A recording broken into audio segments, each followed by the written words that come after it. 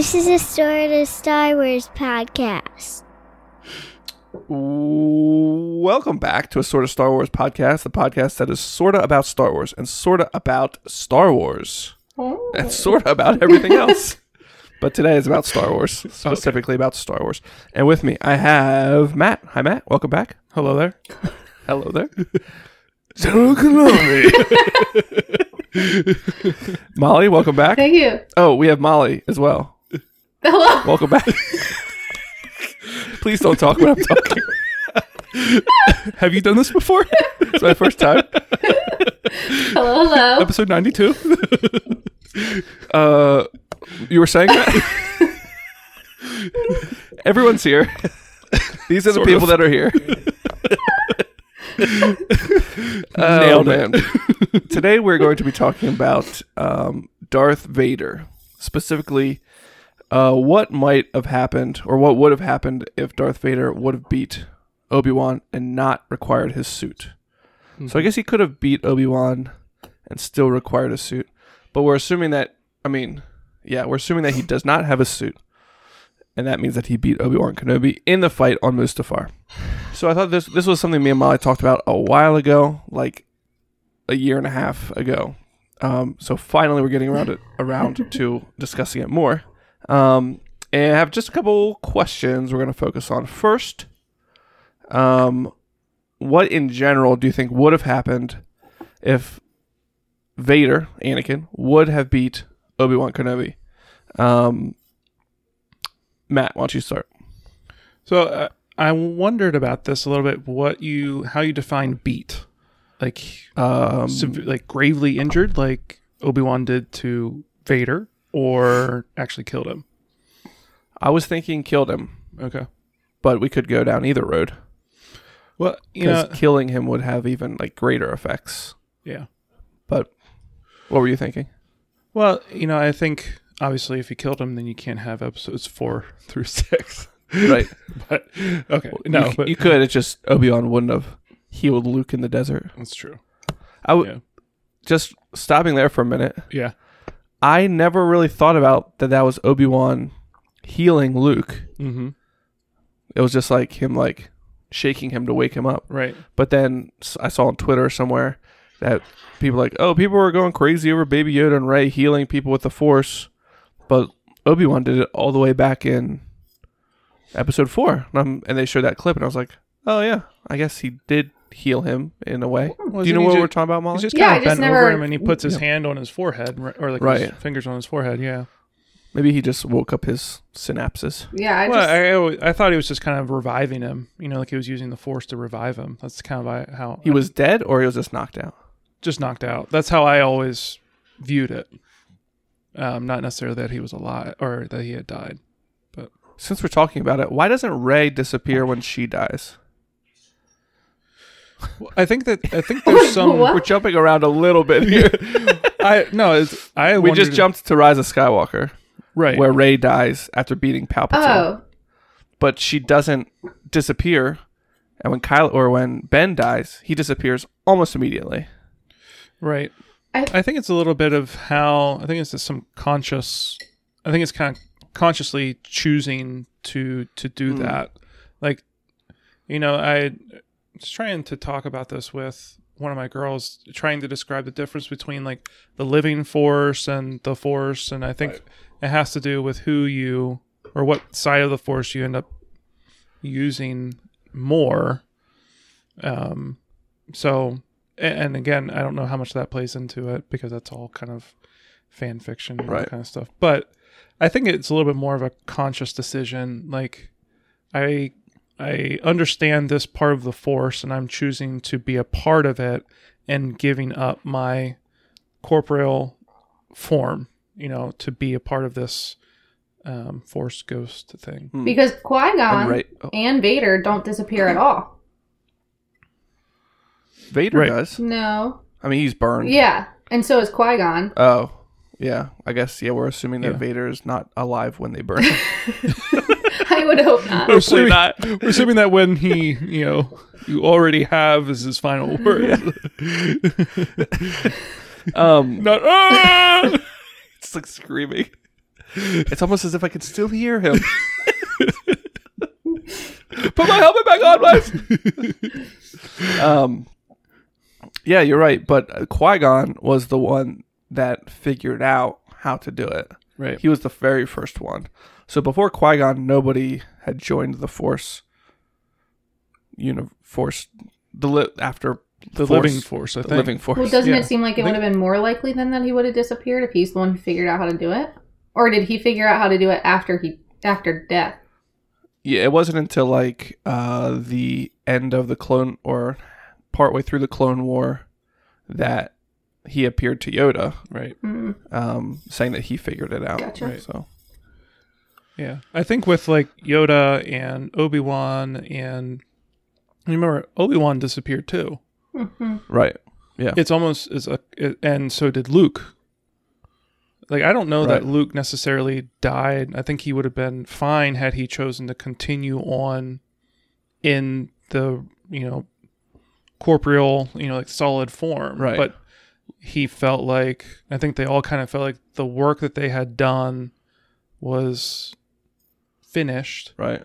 And now they're going to be part of the Living Force, and they're going to speak to the Jedi coming through after that. And I think that's a little bit of what Abrams was trying to bring in to, like, I can't hear them when Rey was saying that, I can't hear them. I think she was trying to tap into that, and for whatever reason, she was blocked from it, or she couldn't get to it for whatever reason. Yeah. Which would explain why Leia didn't disappear until Ben did. Because she was to stay there. She hadn't chosen, until Ben was finished, Yeah. But... So, all that to say... Yeah. If Vader had killed Obi-Wan, right, at the very beginning of this, this yep, trail, that's what we were talking about, right? Yeah. Well, I think it would have been changed the story dramatically. So it'd be interesting to think about how, if you would continue to walk that through episodes 4 through 6 and everything, and where Luke would have got his training, because you would have expected that Yoda would then have to play a larger role. Because he was then really one of the last Jedi Masters. Well, so it's interesting because Yoda talks. We recently saw Empire Strikes Back in the theaters. That's the first time I'd ever seen it in theaters, which is pretty cool. And I noticed Yoda has a mustache. That was the first time I ever saw it on a screen big enough and clear enough that I saw that Yoda has a mustache. That's so weird. Well, he's got like the same hairs are like on his head, like stray hairs just above his lip. Oh, interesting. Anyways, I noticed that he said, I'm sure I've heard this line before, but he's like, it's the like line that's like, he's talking about Luke, but he's talking to Obi-Wan, and he said, always looking to the horizon, never what he was doing, where he was going, that thing. But before that, he says like, I've always watched you, or I've been watching him forever, or something like that. Right. Like, oh, Yoda like has been keeping tabs on Luke, forever. I mean, since Luke was there. Yeah. I was like, oh, I never really thought about that. Yoda had been watching the whole time. It's almost like Yoda had so separated himself, and then Luke found him and brought Yoda back from his insanity. You see Yoda in episode 3 fighting a Sith Lord, and then in episode 5, he's like banging on R2-D2 with a stick, and he doesn't know what a flashlight is anymore. And he's like, "Is this a sausage stick edible?" Like, okay, you lived on Coruscant, you know what a flashlight is, right? Come on. Well, and I always took that to be that he's just playing a character, but I think so too. Also, too, one of the theories that I remember reading is that Dagobah was actually a Sith, or had like a strong Sith or dark side presence on it. Yeah. And so the reason he went there and exiled himself was because he would be hidden from them. Yeah. Something about there's so much force energy around the planet that you wouldn't see Yoda there if someone was looking for him. Right. Yeah. Yeah. So I thought that was kind of a interesting thing. But if you are around that, maybe it does kind of push you. If you're by yourself and you're for around 20 years with not another person to talk to. Right. Yeah. Right. He was probably talking to Obi-Wan. They're probably chatting up a story. You think that they would. I mean, they made it sound that way. Well, I guess they only talked together until Empire Strikes Back, and that's when Obi-Wan is part of the Force. Yeah. But I feel like they have to be able to communicate through the Force in their meditation times. Probably. You would think so. It feels like a pretty straightforward ability to be able to, because the Force isn't limited by time and space, so it makes sense that they'd be able to communicate through it. And Obi-Wan did so little to train Luke. All he did was basically give Luke his lightsaber, put a helmet on him with a blast shield down, and show him to see what he couldn't see. Right. Everything after that was Yoda. But what I think is interesting is that for all of the, trying to bring this back to Vader maybe a little bit is, about how powerful he is. He always has worked under the assumption that Yoda is dead. At least it seems that way. Because even in Return of the Jedi, he talks about Obi-Wan training him well. Oh, yeah. It's never... Like he didn't know that Yoda trained him. Right. Yeah. And, Luke never alludes to it either. So... You think Palpatine would admit that Yoda got away from him? What's that? You think Palpatine didn't tell Vader that Yoda got away from him? Probably not. But what would be interesting is... So, I just saw a theory that Baby Yoda, or the child, is actually a clone of Yoda. Right. That the Emperor tried to make. Or did make, I guess I should say. So, it'd be... Well, the Emperor would have been... Oh, I guess. Because when is The Mandalorian? Is it after... It's 5 years after. Return of the Jedi. So that's 50 years before... No. So the child is 50 years old, 5 years after Return of the Jedi. Right, so this would have been back in It would have been 10 years before Phantom Menace. Okay. Which I guess Palpatine would have been old enough. I was thinking he would be too young. Anyways, Nope, we're too old. He is too old to be trained. Okay, let's kind of get back on topic. I don't know that I really answered your question. I don't think you answered a single question. I have an answer. Okay, let's move on to Molly. We'll come back to Matt. Okay. What? Your time has expired. Please wait. I'll shut your mic off. Okay. That's what they need during the debates. A mic shutter offer button. Absolutely. But anyways. We digress again. Yes. So Molly has an answer.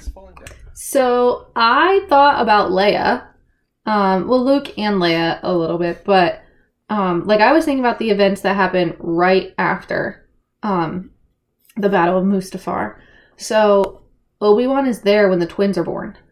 And so if Obi-Wan had been killed, I don't think the kids would have ended up where they ended up.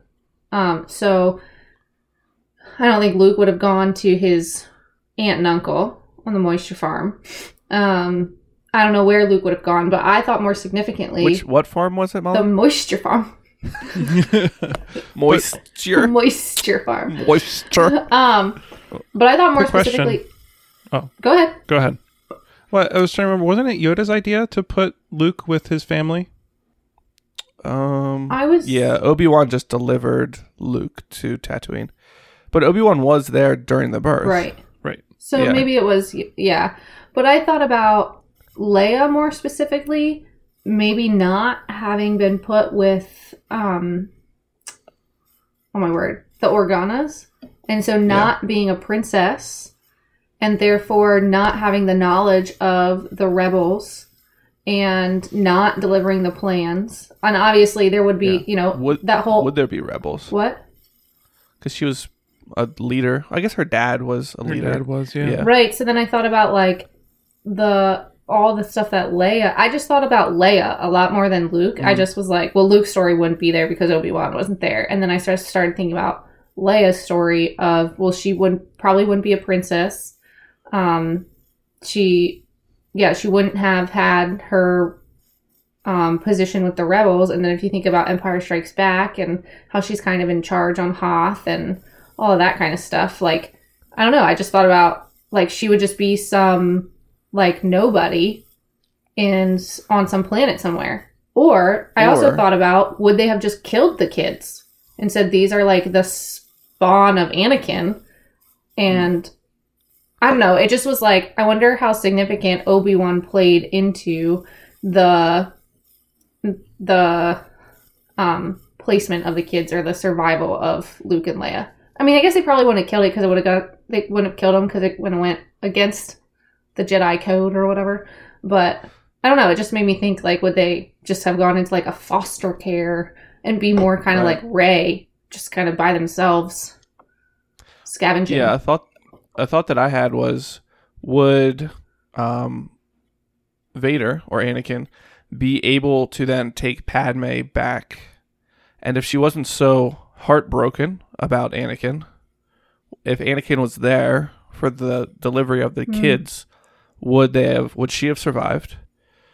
And if Vader took her back and she had the kids, then Vader would know about the kids, and he would probably raise them under the Sith code or whatever. Either he would raise them that way, or maybe having kids and Padme would change him in a way back to a good person. But if he raised them through the Sith way, which I think is probably what would happen, then who would be there to fight Vader then? Somebody else? Would somebody else rise up? Like Snoke says, darkness rises and light to meet it, or whatever. Mm-hmm. Would there be somebody else in the galaxy other than Luke and Leia that would have the Force ability to rise up against them or against Vader or against the Emperor? No, it's a good point, Ryan, because I think the reality, you're right, Molly, almost what we made the assumption that they would somehow get back onto the Organa spaceship, but that wouldn't have happened because Vader would have won. He would have taken Padme, and there wouldn't have been any of those decisions from Yoda or Organa. So yeah, it'd be interesting to think about how that would have played out. Padme wouldn't have. I really have a problem with how they had Padme die. Yeah, and it's like they got to the end of the movie, they're like, "Oh shoot, Padme's not in the next one. Guess I'll die." Yeah. Well, and because like you watch. If we assume that everything in the Clone Wars TV show is canon, she's not anything like that. Right. Yeah. And like she's not this whiny person. So I think let's go back and assume that Vader wins, takes them back to Coruscant to there. I think that she would have left him with the kids because and I think, to be quite honest, sorry, she would have taken the kids and went away from Darth Vader. Yeah, because I don't know if you've ever watched any of the deleted scenes from Episode 3, but there's actually a couple of scenes where the rebels are actually starting to get together. Okay. There's Organa, and then who's the lady from that's all in white? She's Mon Mothma? Maybe. Yeah. Like they're starting that. Yeah, I remember watching in the they actually Clone Wars series. they met together in Revenge of the Sith. There's a couple of deleted scenes that they didn't include. So I think that she would have ended up with Organa's, and it would be interesting to think about Luke and Leia. They wouldn't have been unknown to Vader and the Emperor at that time. So it actually would have, I think it would have been difficult for the rebel cause to get up off the ground because they would have been, Padme would have been there with them. So. Yeah, I definitely don't think Padme would have stayed with him. And part of me thinks Padme still would have died. I always found it interesting that they chose to say, like, she's healthy, she's just lost the will to live. I'm like, why didn't she just say there was an issue in pregnancy, like issue with the birth, and that's why she died? Yeah. Like, it just seemed weird to go that route. I'm sure George Lucas wanted to be like, oh, she's so distraught over Darth Vader or Anakin that she can't live. But a mother who's just had 2 babies doesn't lose the will to live. Right. No, you're absolutely right. I feel like they did Padme a big disservice by the way that they treated her in that moment, because I don't think that she would have given up I don't think that she was the kind of person that would give up just because her husband or whatever, the father of her children, decided that he wanted to be a bad guy. Yeah. That's not who she is. So that's always been one of my frustrations with that, for sure. One other thing that I'd considered is, would Darth Vader still serve under the Emperor if he beat Obi-Wan? So he's killed Mace Windu. He's killed Count Dooku. Now he's killed Obi-Wan. Is he really going to take... He doesn't have a suit that someone made for him to rely on. Is he really going to take orders from some old guy who, by the looks of him, can hardly move? You would think that Vader would rise up against Sidious. I think he would have, because, I mean, he even talked about it, to Padme. Yeah. And I think if he would have done that, he still would have lost to Sidious. I think he would have. Sidious is the Senate, so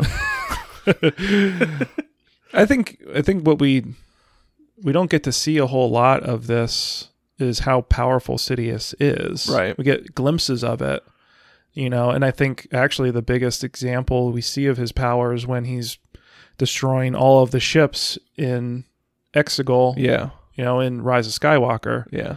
And yeah, it feels a little bit far-fetched. It feels like, okay, you just superpowered this guy who's never really been that powerful. Right. But again, the idea of doesn't matter how big or small something is, it's just your understanding of how to do it. I mean, that's what Yoda told Luke. Right. So again, I think that Sidious still would have beaten him, and he would have been his servant anyways. Yeah. Because I think that actually even happened in a comic. I remember reading a comic. They fight each other. Yeah, that Vader decides that he's not gonna. That he's so mad about the whole situation with Padme dying and losing the kids that he actually gets so fed up with. Familiar. It was but just the on Emperor ends up Instagram. killing him. It was? The comic was? Mm-hmm. Like you can see the different pages. Yeah. Because Insidious electrocutes him and is like, how did you really think you could overpower me or something? Right. Because I think, but for how him in his suit. Yeah, that's true. It's true. He's so reliant on his suit. Like you think it's so? Armor, but it is like, okay. So this is what I didn't know. So I'm like, before we did this, I'm like, I'm gonna find out a little bit of information here on the suit. Like what kind of things it does and stuff like that. So I go to Wikipedia. Oh my word! The amount of information, the amount of fictional information there is on this suit, based off of, I'm guessing, encyclopedias and comics and books and everything like that. It is just pages and pages and pages of, or I guess it's paragraphs and paragraphs and paragraphs of information on the suit, the systems it has in it, the sensors it has in it. There's like a 8-paragraph section on just the helmet alone, but they talk about it as like it's not. They don't call it. They basically call it a life-sustaining armor. Mm-hmm. So like he wouldn't be able to live without it. Right. He inhaled so much smoke when he was on Mustafar that it damaged his internal organs. So that's why he has to have the breathing apparatus. And then there's like all these sensors. Obviously, he doesn't have either of his arms or his legs. So all those, and he has to have sensors attached to him. And it's got all these needles in it. And they go on to say that like the suit was an old suit. It was outdated. They stopped making that kind of suit. But Palpatine put him in that suit specifically to have control over him. The suit doesn't allow a lot of movement. He can't lift his hands above his head. He can't like even survive without the suit, and it's painful. It's got all these needles in it. They're like poking him to keep him alive, and then tubes that go from the suit inside of his body. All this stuff. So if you have like an hour and a half to spare, go to Wikipedia and read about the suit. It's crazy how much information they have. But all that Palpatine put him in that suit specifically because he knew that Vader would constantly be in pain, would constantly be in agony. He would be alone. He's always like, there's always a barrier between him and the world. And yeah, everything else. So it's like quiet. He can only, and he's just him and his thoughts. You know what I mean? And so Palpatine's goal was to like make him angry, and all he has is his anger and hate to feed on, and it makes him a better Sith. Right. Which makes sense. Right. So would it have been different if he didn't have a suit? He could fight better. He could, I don't know. He wouldn't have those same type of things holding him back. The suit did do some things for him, which we might get into later. But yeah, it would be interesting to see a battle between them. Because you really just think like, in A New Hope, you think of Darth Vader as just like a lapdog, basically, for Tarkin. Right. Tarkin's in charge, and then the second one and the third one, you just think the Palpatine's in charge and sending Vader to do his dirty work. But it'll be interesting to see Vader without his suit, if he would be more confident and stuff like that in his powers. Interesting. Yeah. See, I think that he would still be loyal to the Empire if he didn't need the suit. Because I think he thought the Republic betrayed him, and that the Jedis are responsible for all of his heartache. And so, I mean, that's me operating under the assumption, which for the first question, like, I think Padme still would have died because he still was evil.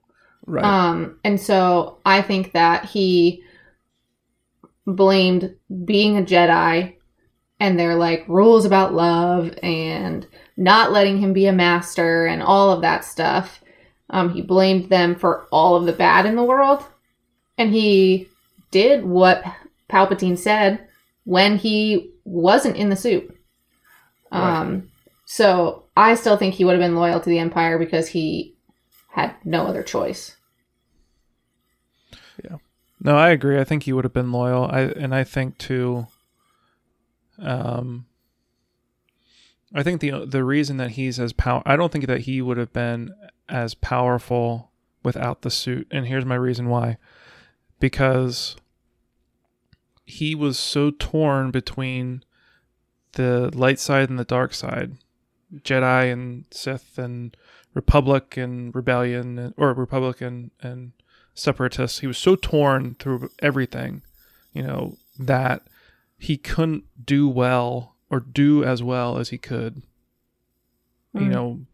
He wasn't able to live up to his potential because he was so torn and conflicted. Right. Where was he the most powerful? Where do we see him the most powerful? When he was focused on something. When you see him focused. not just the men, but the women and the children too. And when, he takes the Jedi Temple, and when he has a singular focus. Right. And that's when he is his most powerful. And so I don't think that without the suit, without having that pain, without having that agony and the constant knowledge that you've failed, Padme and your family, without those constant reminders from the suit, he wouldn't have had that anger and the sadness and everything that gave him focus. And he's like, okay, well, I'm down this. I dug this hole and I'm in it. Right. It's a lot easier just to keep digging down versus trying to get out. And so I think that that's really what he did. I think we talked about this before. I'd love to see him go from the whiny kind of lapdog that he is in Revenge of the Sith to the big bad that he was portrayed as in Rogue One. Right. And as people do fear him all through the original trilogy, because I think it would be interesting to have a series to kind of see him do that. Yeah. Well, I know, like, after Revenge of the Sith, the Emperor used him, like, he hunted down Jedi. Right. And I'm sure that would change you. Like, right. Hunting down your old friends and masters and just having to face them one by one and kill them. Right. That would probably that would build your reputation and dull your, I don't know how to say it, but like basically it would make you feel like a worse person. Right. Yeah. When I think, this whole mental exercise of trying to think about Vader without a suit was so difficult for me because Vader before was just whiny Anakin. Right. So to try to think of him becoming who he was by Rogue One or Episode 4 was just really hard to kind of visualize, because it feels like so much of his mystique and his aura of this, powerful being did come from the suit, from this mask, from this face you can't see, from, this, almost a thing versus a person. Right. So that leads me to my next question. Would people and the Empire, or the entire galaxy, take Vader as serious without his suit? And even viewers, would viewers take him as seriously without a suit? Because you see this, it's kind of like when Kylo took his mask off. You're like, really? That's Kylo Ren? Like, Right. What a loser. Baby face, long hair. I love his hair, but what a loser. How does he fit that hair into that mask? That's what I want to know. I don't know. It's crazy. But it's always so quaff when I was going to say, it comes out feathered and lethal. Feathered and lethal. Star Wars. Episode 7.5. Feathered and lethal. I watched that. Yeah, I definitely would watch that. So, my question back to that question is, how many people knew that Darth Vader was Anakin? Yeah, that's a good point as well. Because go ahead. Yeah. No. Matt, you go. I'm just kidding. Because I defer to Molly. I concur. Because I was just thinking, like, if people knew it was Anakin in the suit, then they probably would have taken him the same seriousness until he proved himself, whether he had the suit or not. People who were on the dark side were like, oh, well, you're just Anakin. And then he had to keep proving himself as Darth Vader. Like, no, I'm no longer that kid. I'm Darth Vader now. I don't know if this makes sense what I'm saying. I just wonder, did the suit make people take him seriously because they didn't know it was Anakin? And they were like, we've heard of Palpatine talk about his powerful apprentice, Darth Vader. And here he is, and he looks kind of scary. And we don't know it's Anakin. I don't know. Right. That was just something I was spinning around. Yeah, I didn't think about that, but a lot of people might not know that Anakin was Darth Vader, especially because of how people talk about them as two different people. Even Palpatine himself, when he's talking to in Empire Strikes Back, when he's talking to Vader, he says, I have no doubt this is the offspring of Anakin Skywalker. Mm-hmm. He didn't say your offspring. He said Anakin Skywalker. Right. So there's no place that I think that the words Anakin and Darth Vader would be associated with each other. Right. Well, I'm trying to think of too, through Revenge of the Sith, how I was trying to remember back to the movie and how much was communicated about what happened at the Jedi Temple and everything, because I think, Obi-Wan, which movie? Revenge of the Sith. Oh, okay. Because I think Obi-Wan and Yoda were there, obviously, and they changed the transmission so that nobody came back to the temple. None of the Jedi came back. Yeah. And it wasn't until after he changed the signal or the message, and then he said, I have to look. Right. So and already knew at that point. Right. Yoda knew. And so Obi-Wan needed to have confirmation. Yeah. So it'd be interesting to know how much of the communication was sent out to the remaining Jedi that Anakin was Darth Vader. Because you don't. I mean, after that, Yoda goes to Sidious and Obi-Wan goes to Mustafar. Mm-hmm. But they could have sent a quick text, right? A galaxy-wide text. Yeah. I always think of there's this cell phone commercial. It's like one of those very value cell phone companies. Right. Like, now that I have consumer wireless, I can send a quick text. It's like, okay. They've only been around for 25 years. Just the way she says it, I can send a quick text. Like, can you send slow texts as well? Long texts? Are you allowed? Well, it's consumer wireless. It probably is slow because it's on 3G. It opens up the text bubble and it starts counting down for 5 seconds. Like, oh, hello, bye. Just want to send a quick test. No. Anyways, that's not related. No. But communication is key. It is, yeah. Yoda and Obi-Wan could have sent out a message to all the Jedi saying, hey, heads up, in Right. case you missed it. Yeah. Anakin is Darth Vader, Right. and he's coming for you. But I don't. But even after, but I think at that point they were. I think that they were thinking that we'll keep this to ourselves. Right. Try to handle it. Obi-Wan's going to go take care of it. You know, like Yoda tells him, you know what you have to do. You know how you can get there. You know, and Obi-Wan's like, I know what I have to do, but I don't know if I have the strength to do it. Right. Right. And so That's what Ben said. didn't Obi-Wan say that too? I don't think so. Just Kylo. I thought that. Okay. Obi-Wan Maybe sase, I can't face him. I will do what I must. Yeah. And Anakin says, you will try. Backflip. And doesn't Obi-Wan erase the footage? Oh, does he? I don't know if I can't remember if he does or not. I was thinking he did.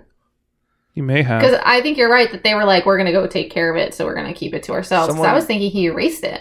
Are you saying that he erased it? He erased it. From the Archive memory. Foreshadowing? Yes. Yoda's like, what are you doing? And Obi-Wan's like, I'm erasing it. And Yoda's like, too soon. That kid just died. He just died. Liam the Shades. Oh, Liam's not here anymore. Did you ever see those like theories before Rise of Skywalker came out? Or the second one, I guess. That was Snoke. The little kid. The little kid that said Yeah. they erased it from the archive memory that he grew up to be Snoke. Could be. Random Someone erased it from the archive. He was just cloned, so I think he was actually one of the Caminos. Kaminoans. Yeah, them too. With the long necks. Yeah, because didn't he? No, he didn't have a long neck. And a million more well on the way. This is our prime minister.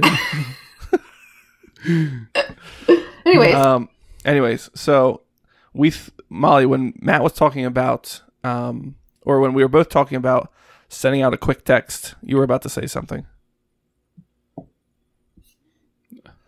I think it was just about that I think he erased it. I don't think that they wanted anybody to know that it was Anakin. Yeah. I can't remember if they erased it or not. But Which would be on par with how the Jedi handled this whole prequel trilogy. Yeah. Yeah. So it probably Cover it up. did. Yeah. Hide it. Keep it covered up. Don't let anyone know that we can't sense the Sith Lord. Right. I'm like, dude, like, let someone know. It's Mace just is such an idiot. It's just like Dumbledore knowing that Sirius Black is his, godfather, and is like, he's going to kill you, Harry. And then at the end, he's like, just kidding, I knew the whole time. He's a good guy. Don't worry about it. He's good. You have to figure it out on your own. Hey, Mara, did you put your name in the goblet of fire? And there's a TikTok where it's like, book Dumbledore. It's like, Harry, did you put your name in the goblet of fire? That's movie Dumbledore. Hey, Mara, did you put your name in the goblet of fire? Like, yeah, it's a little more intense. Yeah, in the movie. Well, it's funny that you bring up Harry Potter because I was thinking that, like, Anakin / Vader is the ultimate Slytherin. Like, he's willing to do whatever it takes to, like, all of the means justify the ends, you know? Like, because if that's going to be, like, your primary Slytherin trait, but I thought the ends was that he saves Padme.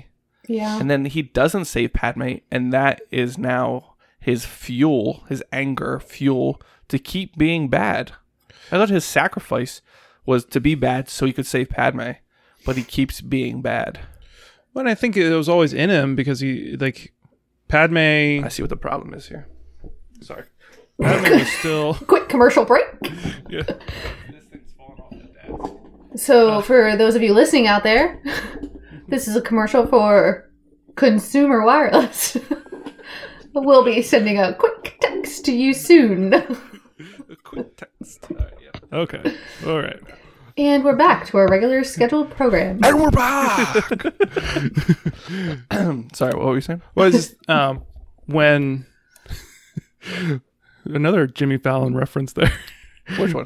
When Jimmy Fallon does this whole scene with Obi-Wan and Anakin. Right. Yeah. Anyways, like I'm thinking about getting some cup holders installed. You're thinking about like this big or maybe this big, and he's like choking Padme.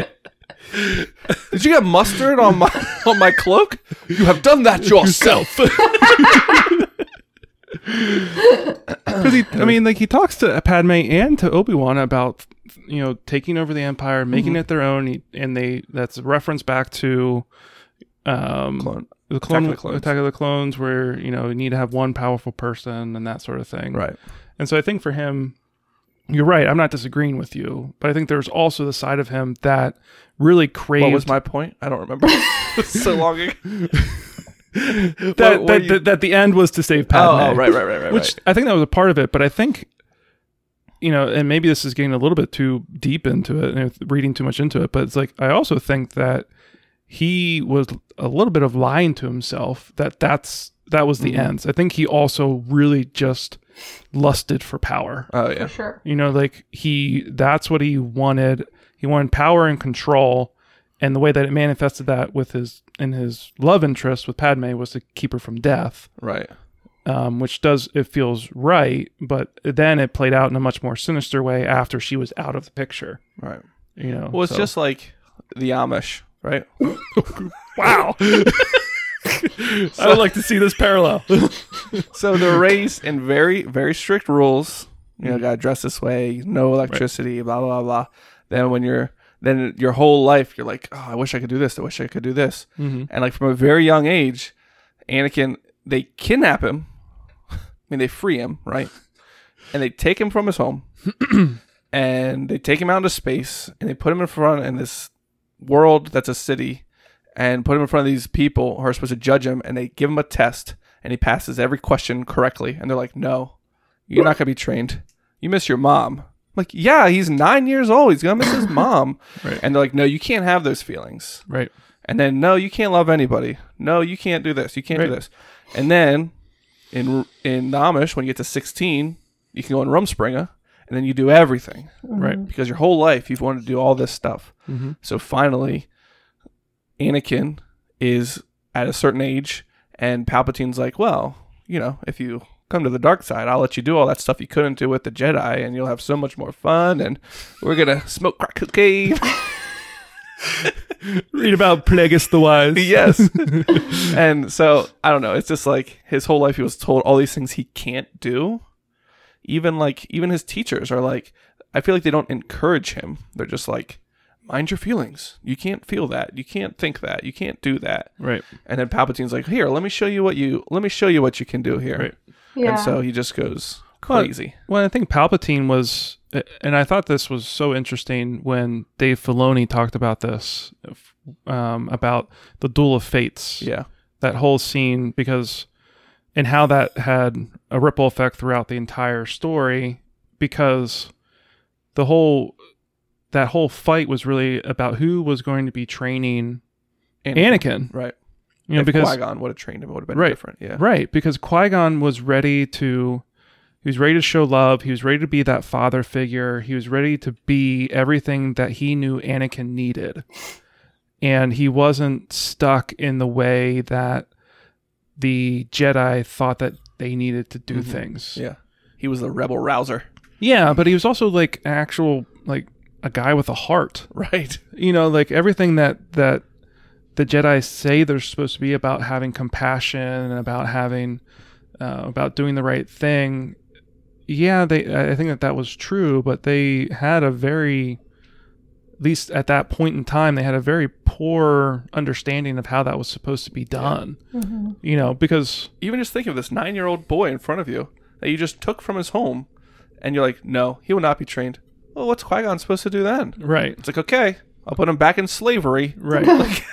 What? Yeah. Like, they just had no compassion, it felt like. Right. And I agree. And I think that ultimately the way the Jedi handled Anakin and the way that they treated him, they almost treated him as this tool to use Well, yeah, for sure. They were scared of him. I think Mace was scared of him. I think Mace was like, this guy's going to take my place. He's going to be really a great Jedi. And so we have to squash his... I view it as like a teacher is scared of a gifted kid in their class. Because they don't want the kid to be... What? Sorry, I interrupted. Yeah. Oh, well, I think I interrupted you. But just like... What's that? Just like... You interrupted now, right? You don't want... Don't interrupt me, please. There are teachers that can get scared of gifted kids because they don't want the kid to like outshine the teacher. But then good teachers are like, that's fine. I'm going to encourage your giftedness. And that's how I view Anakin. He was like a gifted kid and Mace was embarrassed or scared that he was going to be shown up by a 9-year-old. I think that and the fact, I think he was scared that that Anakin would be powerful enough that they couldn't control him. Like they had done with other Jedi. Yeah. Well, I agree. I didn't necessarily think about Mace or Yoda or any of the council being afraid that he would outshine them. I think it came down to control and wanting him to do what they told him to do. Yeah. Instead of being somebody that was actually able to speak his thoughts and things like that. Because, and I'm not saying that he was ready either. Because I don't think that I think there's a reason, they had a good reason for him to not be on the council. Because he didn't have the experience and things like that to really speak wisdom in there yet. So the fact that he was on there, I think, is why he didn't get the master level, because he hadn't earned that sort of thing. So I think that was right, but in the context of how they, in the context of doing that, even though it was the right decision, Palpatine knew that and understood how it played out in Anakin's mind. And I think that that's ultimately what it was. Palpatine continued to use every opportunity that the Jedi gave him to his advantage. Yeah. And they were always 2 or 3 steps behind, and every decision that they made ended up just playing right into Palpatine's hand. So, and it kind of reminded me again, going back to the Amish. I'm not saying that what they do is wrong. Right. Like they're trying to set boundaries and set rules, just like every parent. You hear of a lot of not a lot. You hear of divorced parents where one is the fun one and one is the rule one. You know what I mean? It's because one is trying to be oh, I'm the fun parent, you want to be with me, and the other one's still trying to maintain boundaries and rules, and they come off as the mean parent. Or even not divorced, in regular family life. One wants to be the fun parent, one wants the rules. Right. And so yes, you do have to have the rules to have an order. So I don't know, the Jedi just lacked the compassion, I thought. The rules are fine. You need to have rules. It's just you also have to have love and compassion. And for some reason, the Jedi are no, Jedi cannot have those things. Right. You squash those feelings. Right. And I think, I was just going to say, Molly, I think you hit it on the head with the control. I think a lot of it comes down to they didn't feel like they were going to be able to control him. And again, I think for me, that's where they continue to use him as a tool. You can, if you have a hammer, you control the hammer. Right. Mm-hmm. It's a tool that you can use. It's not like the hammer's going to all of a sudden smack you in the face. Right. But with him, he was a powerful tool that was on their side, but they continued to fear him being out of control. And it's not necessarily that it was unfounded, but they never helped him in it. Right. Again, it comes back to that teacher, Molly, is you see a gifted student, and a lot of them do have behavioral issues and things like that because either they're bored or, they're not thinking on the same level as the rest of the class. And you have to be able to recognize that and bring it and bring them the education and the training in order to deal with that. And Obi-Wan didn't have the experience to do it. Yoda and Mace didn't do it for whatever reason. Qui-Gon, I do think, I never really thought about Qui-Gon being as integral to Anakin until Dave Filoni brought it up. Right. Yeah.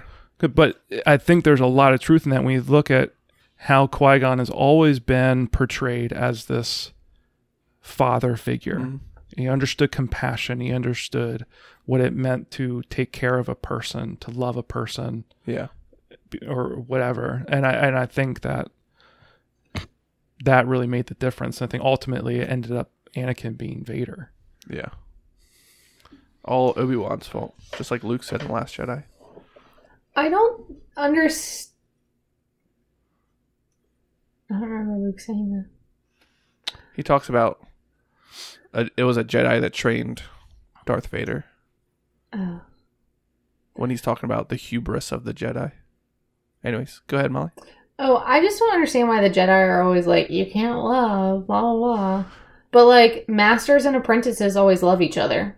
So, like, what's the difference between Obi-Wan being like, you were my brother, Anakin? Like, that's love. What's the difference between that and loving a female? Like, yeah. I think even, like, their relationship, like, Obi-Wan's feelings towards Anakin as, like, a brother, I think even that was, like, no. Like, that's too much of a, like, a commitment or relationship. They're like, yes, a master and apprentice are supposed to have, like, a respect for each other, like a teacher-student respect. But they're not brothers and they're not friends. They're a teacher-student. But you don't think, like, Obi-Wan and Qui-Gon were that way?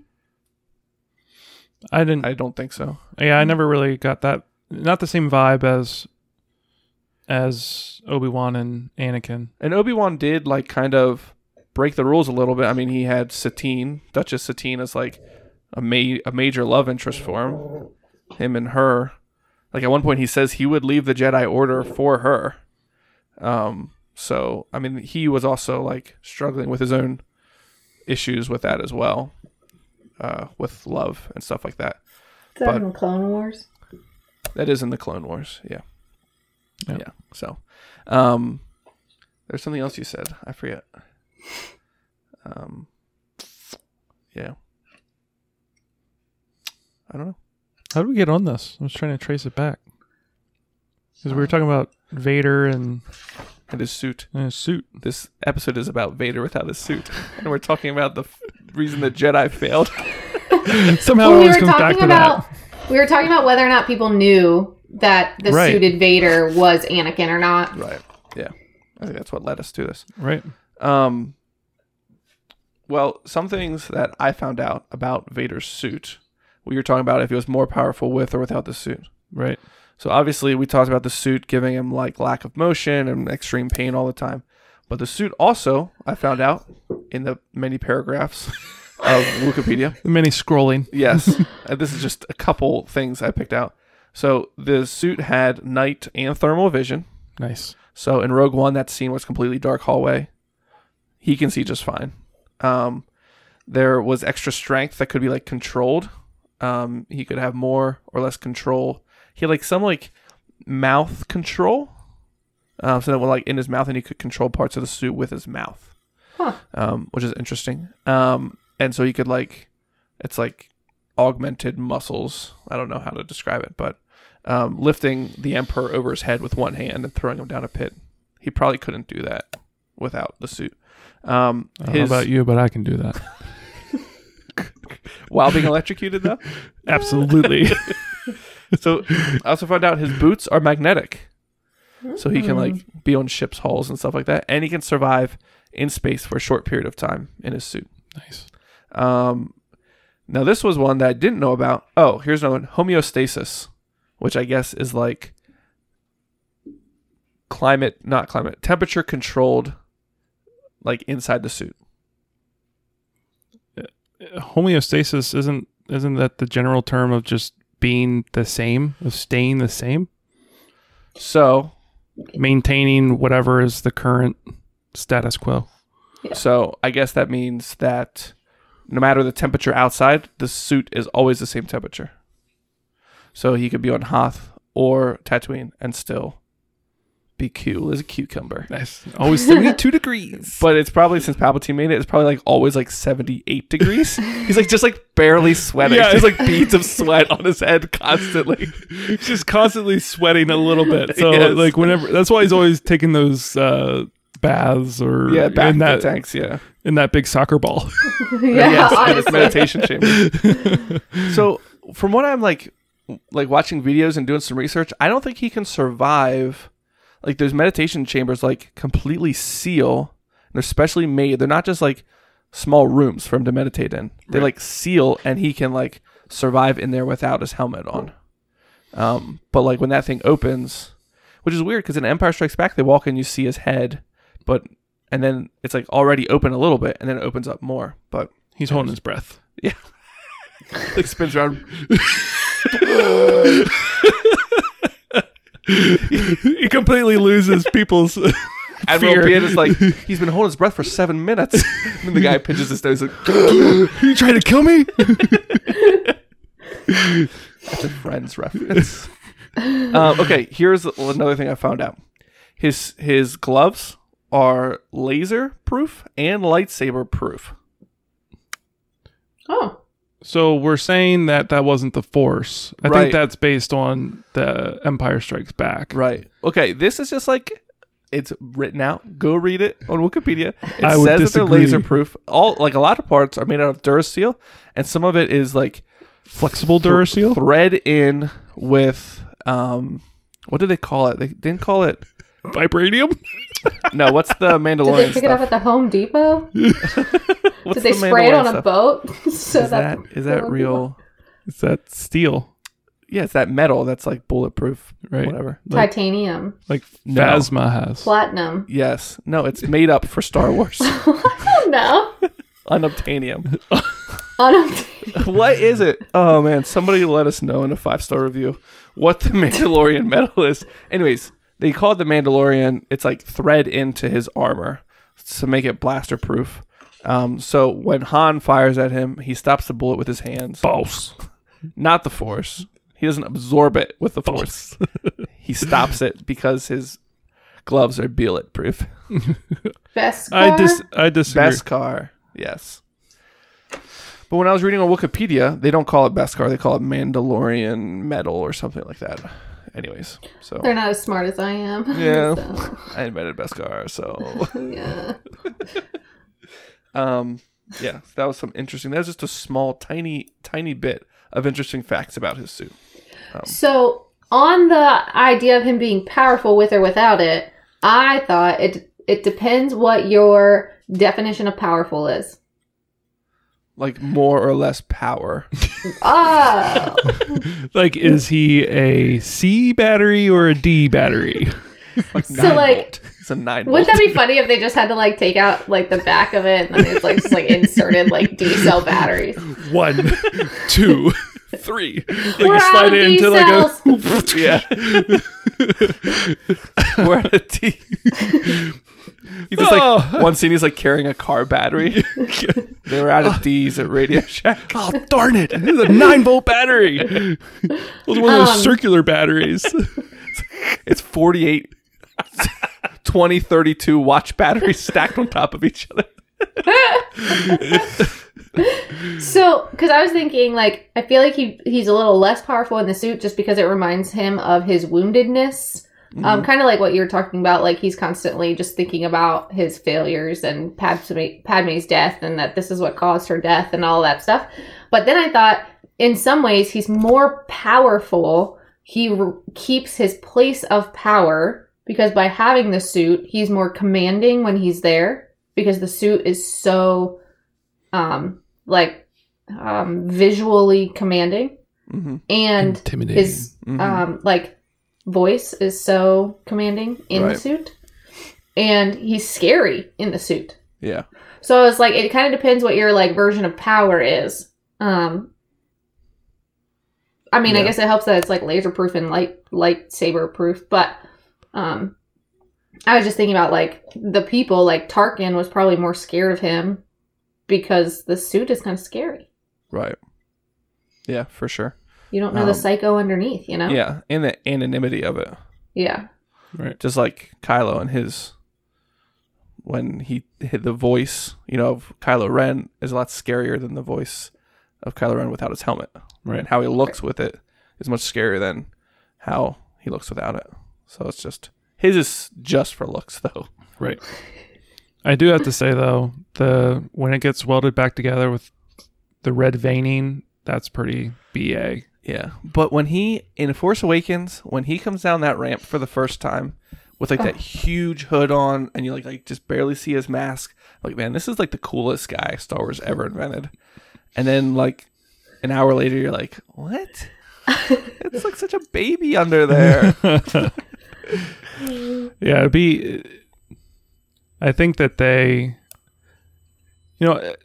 that anonymity, it's always adds a layer of fear. Mm-hmm. Because I remember when we first watched Signs, Mm-hmm. and like you only see small glimpses of the aliens and everything, and that is like enough, Right. like and to not know exactly what they look like. It's like once you see the whole thing, you're like less scared of it. Right. Yeah. Right. And so I think that movie loses a lot of its power at the end when you get to see the whole thing, and Right. we don't have to get into it. But my point is that I think it would be interesting I think one of the reasons that Vader stayed such a powerful, commanding villain throughout the entire trilogy was because you really only ever saw the scarred back of his head. That's Right. really the only human feature you ever see of him until he's dying. Right. And you finally see him. So I think, it'd be, if you would take some of these things that we're talking about with Vader, I think that's one of the big differences with Kylo Ren is that it's not needed. So why do you do it? Because you're trying to create this imposing figure. He was Right. trying to copy Vader. Right. I mean, you learn that, but I do think that when you realize that it's not necessary, somehow that loses the intimidation factor, which is interesting. Yeah. So the fact that Vader is a handicap and has the suit on makes him more powerful and intimidating than Kylo Ren, who's wearing a suit Just to Just try for and show. be more intimidating. Yeah, it's Yeah. you know what I mean? Yeah. So it's just kind of What? an interesting, dichotomy there. Like if I thought of it just like Bane. Like Bane is terrifying because of his Right. little thing over his face and his like Right. weird voice, and then you find out that the like real villain is that lady, and she's not Right. as scary to me. Yeah. Well, like Bane is like terrifying, Right. and I feel like that's Vader. Like Vader and Bane are the same kind of scariness because Right. you and can't see their Bane whole needs his face. thing. And, Bane yeah, needs it. Yeah. right. It's interesting how needing to have whatever Well, you went through contraption. you went through some big ordeal to need this thing that's like ugly, but like you're like scared of it. You know what I mean? Right. Knowing that like you don't need that. I don't know. So I wonder what does that say about, I mean, maybe this is probably getting real philosophical, but what does that say about human nature, that the idea that somebody is now handicapped in some way, that they need to have this thing that makes them more scary, or in these situations? Is that the case in real life, or is that just the case in these sort of fantasy superhero-esque? Yeah, it's hard to tell because it's like a villain. Like if you saw somebody in a grocery store on their little like scooter collecting groceries, and at the end they just like walk off, you're like, wow. What a loser. They don't even need that scooter thing. That's for people that have like wheelchairs and stuff that need those. Right. But if you saw somebody in a wheelchair that instead of having their like I think if I needed to have like oxygen, like if I need to have oxygen when I get older, I'm just going to have a full-on Vader mask. Yes. You know what I mean? Yeah. Because can you Just imagine? embrace it. Yeah. Can you imagine if somebody's in a wheelchair and they have the little tank in the back and, Right. and they're wearing a Vader mask? Isn't that a lot more intimidating than just having this tube that goes over your ears and through your nose? Well, I think it's because as humans, how we read other people is facial expression. Facial expression. Like, body language is so important. And so when you can't see somebody's full face, it's unsettling because Right. you can't tell what they're thinking or like... Especially the eyes. Yeah. But even like, I think about it even with the masks that are on right now, like people just look more, like I think about my students, they just look more, not angry, but like I can't tell how they're feeling because their Right. masks are on. And so it like puts an extra level of unsettlingness. And I think like with Vader, you never see his whole face. And so Right. you're just like, I never know what this guy is thinking. You can't see where the eyes are.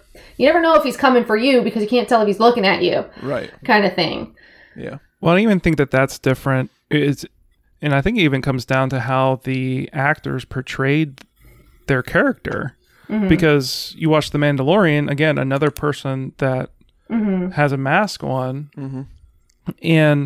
But it's very interesting to see how, the tilt of a head or a certain pause or a certain kind of, turning or whatever. Like, I don't know. Like, I give major props to, I forget the guy's name is playing the Mandalorian. Pablo Picasso. Pablo Escobar? No. I think it is Pablo, though.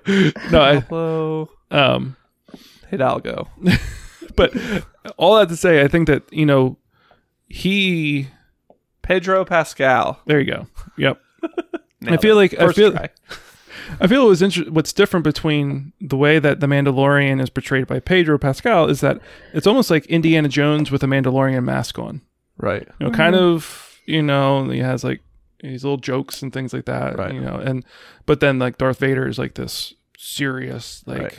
There's nothing in this world that is like funny or right. light, everything is, dark and right. Yeah. So it's how the characters carried themselves and yeah. It's funny because watching Kylo Ren, I'm like, I don't want to see him without the mask. I only want to see Kylo Ren with the mask on. But the whole time watching The Mandalorian, I'm like, take off the mask. I want to see your face. I want to see what you look like. You know what I mean? But you don't like, I didn't see him as frightening, but maybe people, I mean, I guess because I knew he was a good guy, but right. Yeah, but he didn't need his mask either. Right. It's true. Yeah. Okay. It's getting late. So, we'll go through this real quick. Real life experiences with Vader. Okay. Wait, all what? of this that we talked about so far basically was like in galaxy Vader, right? Okay. In real life, how much of Star Wars success do you think is from the Vader outfit? Like me and you talked about, and we've talked about on the podcast before, John Williams made Star Wars so successful because his music was so good. Sure. But how much did Vader have to do with how successful the movie was? Mm-hmm. Which I tried to like do a little bit of research on, like basically that question, like how much did Vader have to do with how successful the movie was? But then it came down to like A New Hope. Vader really wasn't in it a whole lot in A New Hope, but he was still like, he's one of the most iconic people out there. I was trying to think of other like images that would be as iconic, and then I thought of like, well, Iron Man, Spider-Man's mask, like all these masks are pretty like, you could go anywhere in the world almost and people would recognize those same things. So what was it about? What do you guys think? Did Vader have a lot to do with the success of the first movie? Because that was the one that was like most like, oh wow, like unexpected success. Right. No, I think it did. I think to be able to create a villain that doesn't have to be on the screen that often, but when they are on the screen is commanding and imposing, and you know that they're a bad guy. Yeah. Like, and not to say that like if you think about A New Hope too, like Tarkin, the guy who plays Tarkin, also did a very good job of like he's a sleazeball. Like right. You knew that. Yeah. So I think for me, part of the success, I think this is true in a lot of these kind of movies, that the movie is only as good as the villain is good. So I think A New Hope had two very good villains in Tarkin and Vader. Mm-hmm. And so what that did is it brings up the value of the hero. Yeah. If the villain is way up here and is played really well, then that means that the heroes have to also reach that level. And if they are able to reach that level, then you have a really good movie. Mm-hmm. Like I think the same thing with like Spider-Man, like the first two Spider-Man movies with Tobey Maguire. Mm-hmm. Part of the reason that they're so good is because the Green Goblin was like, he was like a sinister, crazy dude. Right. Like, and so he helped bring Spider-Man up in that sense. Same thing with Doc Ock. Like it was again another good villain. Right. So if you think about these good movies, superhero movies, are the easiest ones to see where you have clear villains and heroes. Right. Also, why the Dark Knight series is so good. Like, especially the second and third one. Right. Especially the second one. Yeah. Because of the Joker. The Joker. Yeah. You have this, you have this Oscar-winning performance by Heath Ledger as a comic book villain. Yeah, and like to look back at like the original Joker, like I'm thinking of in the movies. I didn't read any of the comic book, but the Joker is like laughably stupid. Right. Yeah. And like the Like he's original almost Batman's. a joke. Right. Yeah. And here he's just, Yeah. he's trying to create chaos. And Yeah. that was new. Yeah. Yeah. Yeah, I was thinking about how you guys were talking about John Williams a couple weeks ago, and just like the hokiness of like Lex Luthor in some of the. I think this was you guys talking about it. Yeah, when we were talking about Superman. Yeah, you're Yeah. talking about Superman, and Right. just like kind of hokey the bad guys were in Right. those movies in the same time as Star Wars, in the 70s and 80s. And I just don't think there were really any bad guys like this. I felt like I feel like in older movies, bad guys are kind of portrayed as dopes, especially when it comes into sci-fi, because it's based off of comic books. And I feel like in comic books, a lot of times, like I said, like the bad guys are kind of sort of hokey. And like, that's fine, but I just don't think that any bad guy was portrayed with such anonymity where it's like, we've never, like, I just wonder in, the 70s, had there ever been really a strong villain who you knew nothing about? You can't see any part of him. Right. And he has this weird breathing, which is like kind of terrifying. And in the first 3 minutes, he chokes a guy to death. Right. You know? And so it's just so like, I think the suit made him so, like I said before, visually distinct and commanding that when he was on screen, especially from A New Hope, the beginning, because the whole ship was white, and then he's this like very commanding black suit, so much contrast. Right. And I think that just adds to like, who is this guy? I have to know more. I have to figure out why he's so evil, why he's so mean. And Yeah, I was actually looking up like top movie villains of the 70s earlier today and yesterday, and like a lot of them are like most of them are like just like creepy, like Damien from The Omen, some nurse from One Flew Over the Cuckoo's Nest, and just like a lot of like strange but nobody like that, like same, like not someone on that same level. Actually, a lot of the lists that I was finding from the 70s didn't include Darth Vader as a top villain. But when you got to the 80s, a lot of them did include Darth Vader, because he's such a, in Empire Strikes Back, he's bad in Empire Strikes Back. He's like, what? You forgot to turn the coffee machine on? Yeah, choke you to death. Right. yeah. Which, I did find interesting. But yeah, not a lot of the same type of, and like, you're right. If it's that sci-fi, the more sci-fi it got, the more strange the villains got. Right. Strange in a hokey way, not strange in a creepy, like makes you not want to watch it way. Right. It feels like they're either horror villains. Right. Yeah, like Mike Myers. That was one that kind of came up too. Yeah, or they're hokey villains. Right. Whereas like Darth Vader is like this perfect balance of, I'm kind of terrified because he's just like choking people, right? Right. But also I'm so intrigued because why are you so mean, but you're so calm? And I think too, it comes to like not being able to see the eyes. Like whenever we see like horror movie villains, their eyes are all, they got the crazy eyes. You can't see what faces he's making. Like he he's seems just, so like, calm, cool, and collected. Yeah. Yeah. Yep, I agree. Have you guys ever seen a Darth Vader in real life? Yes. Like a 6.5 foot tall, not like a kid on Halloween, running around, but like a 6 foot tall, 6.5 foot tall Darth Vader. Well, I saw one at Disney. Yeah. So I think it would be pretty accurate. Yeah. Like, did you like walk up and you're like, hey man, high five? I wasn't able to. He was too far away. But it's just like, I feel like even if you saw him out of context, you're like, okay, I know Darth Vader's not real. Star Wars isn't real. But like, I still am like a little leery of that guy. I don't know who's in there. Yeah, I don't know. It's just weird how like it can, even outside of the in the real world, how it can still be. And it's just amazing to me to think like somebody like Ralph McQuarrie designed that suit. I mean, with other people's influence as well. But like, what little things did they do or not do that made it that distinctly recognizable and scary and everything?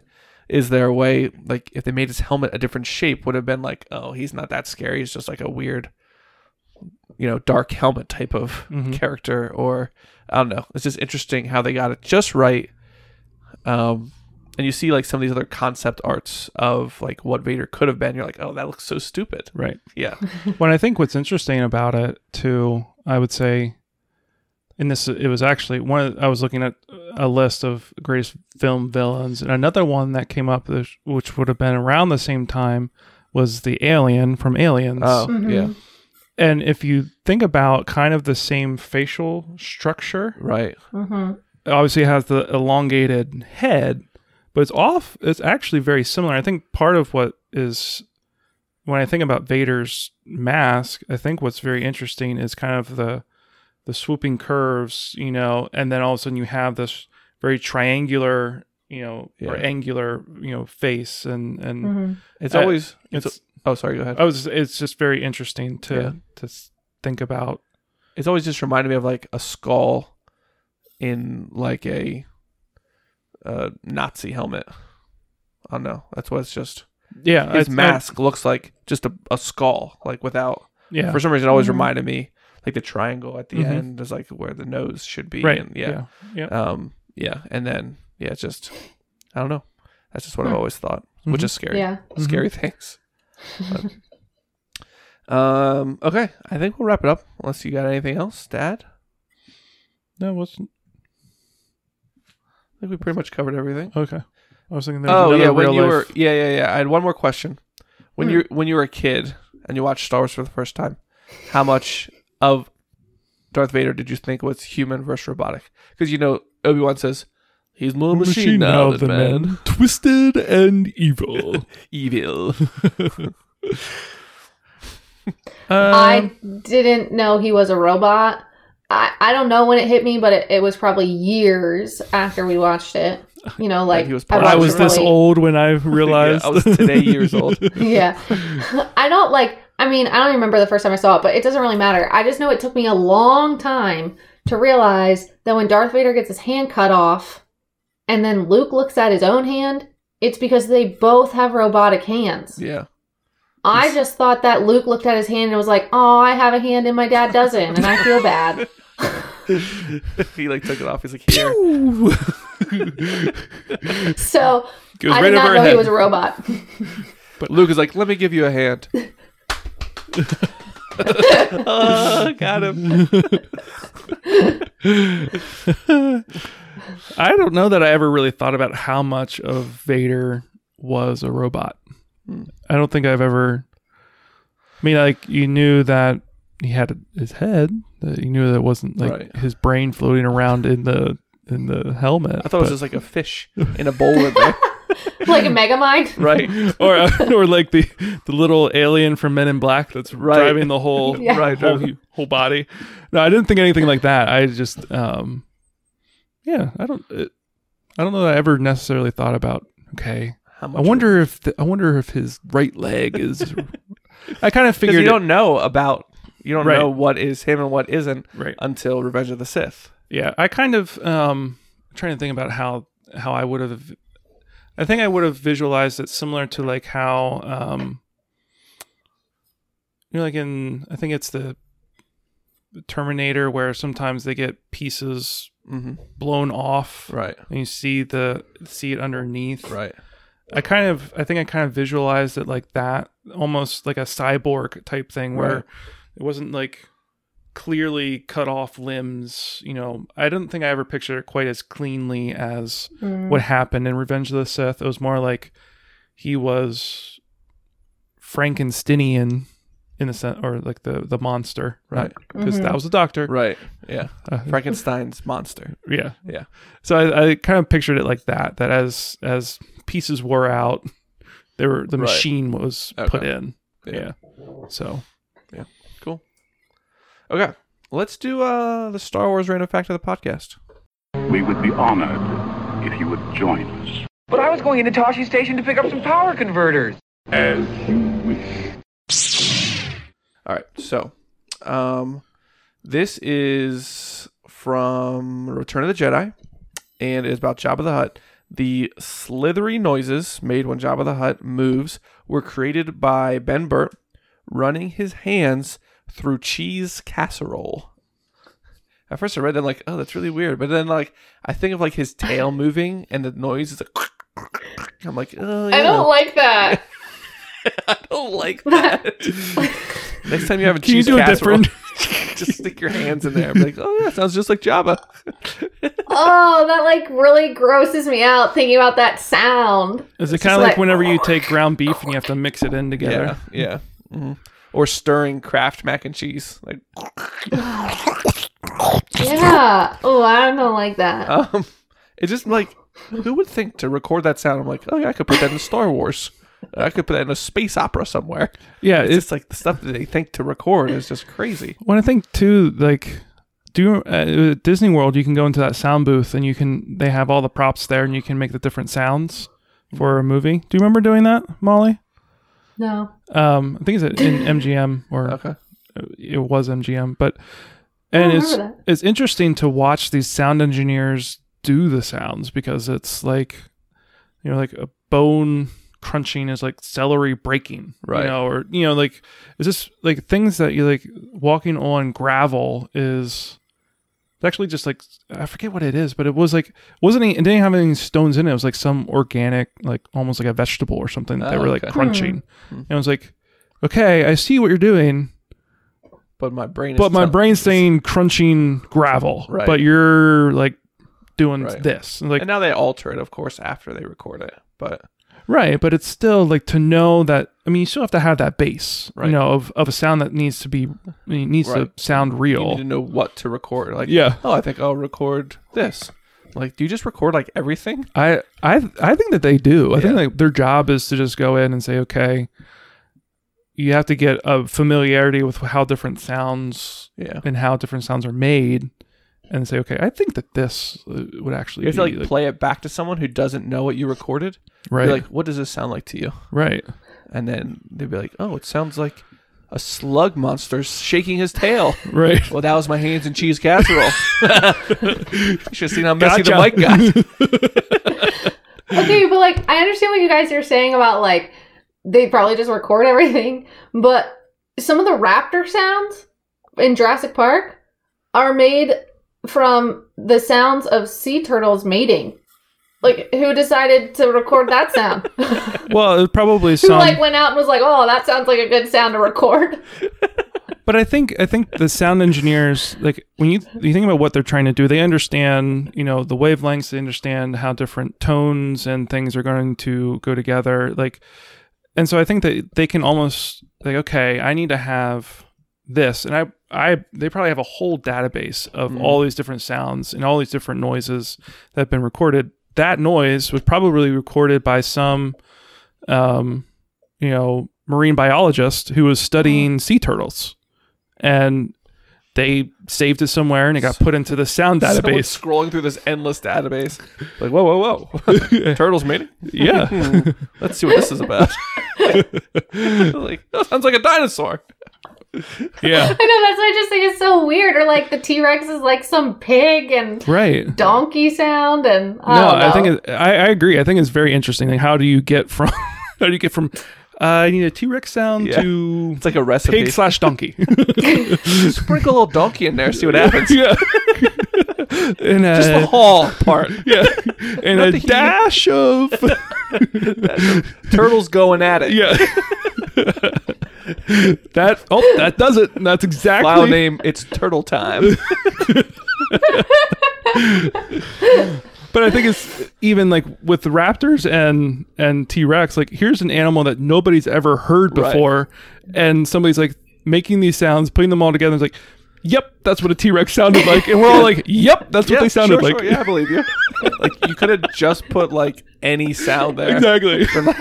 It's true. Any like roaring-esque sound. Just imagine a raptor opening its mouth and you hear a hee-haw come out. Like, oh, I didn't realize they made that noise. I guess it's real. I have no choice but to accept it. Universal made it, so they have a lot of money. I'm sure they talk to all the professionals. And that is your random Star Wars facts of the podcast. The Force will be with you. Always. Let's give a great big shout out to our patrons. We have Tim Smith, Valerie Winters, Dan Bennett, Aaron Lehman, Mats Ferruli, Ali Heron, Tyler Gaiman, Casey Winters, Melissa Schlosser, John Hollenberger, and brand new patron Josh Rich. Thank you guys so much. Giving golf claps. Golf claps are great for podcasts. They don't Seriously, thank you guys so much. I really appreciate your support. Look forward to next categories night when we get to hang out again. mediocre. I actually Things you shout. I actually thought about that the other day. What? That we haven't played categories in a Yeah, we while. have to have a movie night again too. We Yes. haven't watched any DComs lately. I know. Disney Channel original movies. Ooh. Yeah. Which ones have you watched so far? Brink Brink. and Even The Stevens, Even Stevens movie. movie. Okay. And Halloween then we is watched the coming Swiss up. Family Robinson. But I was going to say, we need to watch... Johnny Tsunami? no. Smart House. No. The Smart House would be a good one. I was thinking of the Lizzie McGuire movie. Oh, really? Yes. Where they go... Isn't that the one where like they go to like Paris or... Am I right? Yeah. They go to Rome. Yeah. Rome! Fine. Rome! That's my best Henry Cavill impression. Nice. Rome! I started watching The Other Me. Oh, really? Mm-hmm. With, One of the Lawrence brothers. The youngest one. I'm thinking, Joey. I'm thinking of that. That's the oldest one. The one where Lawrence. the guy cloned Andrew. himself. Wasn't Who is that? the one where he clones himself? The Other Me. Oh, I thought there was one with Muniz, Frankie Muniz. Oh, there's Me, Myself, and I with Frankie Muniz. Maybe that's what I'm thinking. And he No, that's when also he... clones That's himself. when he I think. races like Pine Car Derby things. That's No, that's Miracle in Lane 2. Miracle on 34th Street. No, that's the one with the fake real Santa. Oh, right. Yeah. Where, the girl, Yes, of course. Santa Claus can stay with us. where Santa evicts Oh, silly someone me. so that a little 7-year-old girl can have a house to herself. That's right. You get out of here. This is for another deserving Luckily, family. they wish to be homeless this Christmas.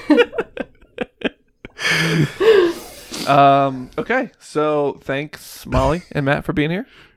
Thanks If for it gets having any us. later, thanks. this conversation is going to take a wild turn. Even more wild. Even more wild rage. Wild! Wow, I just went way off the charts. Any last, any final words from you guys before I dispatch you? Dispatch me. You guys should also check out my podcast, Silver Screen and Television Dreams. Nice. You should check it out. I've been Yep. listening. Shameless plug. I've been listening. Matt, what podcast are you having? What podcast?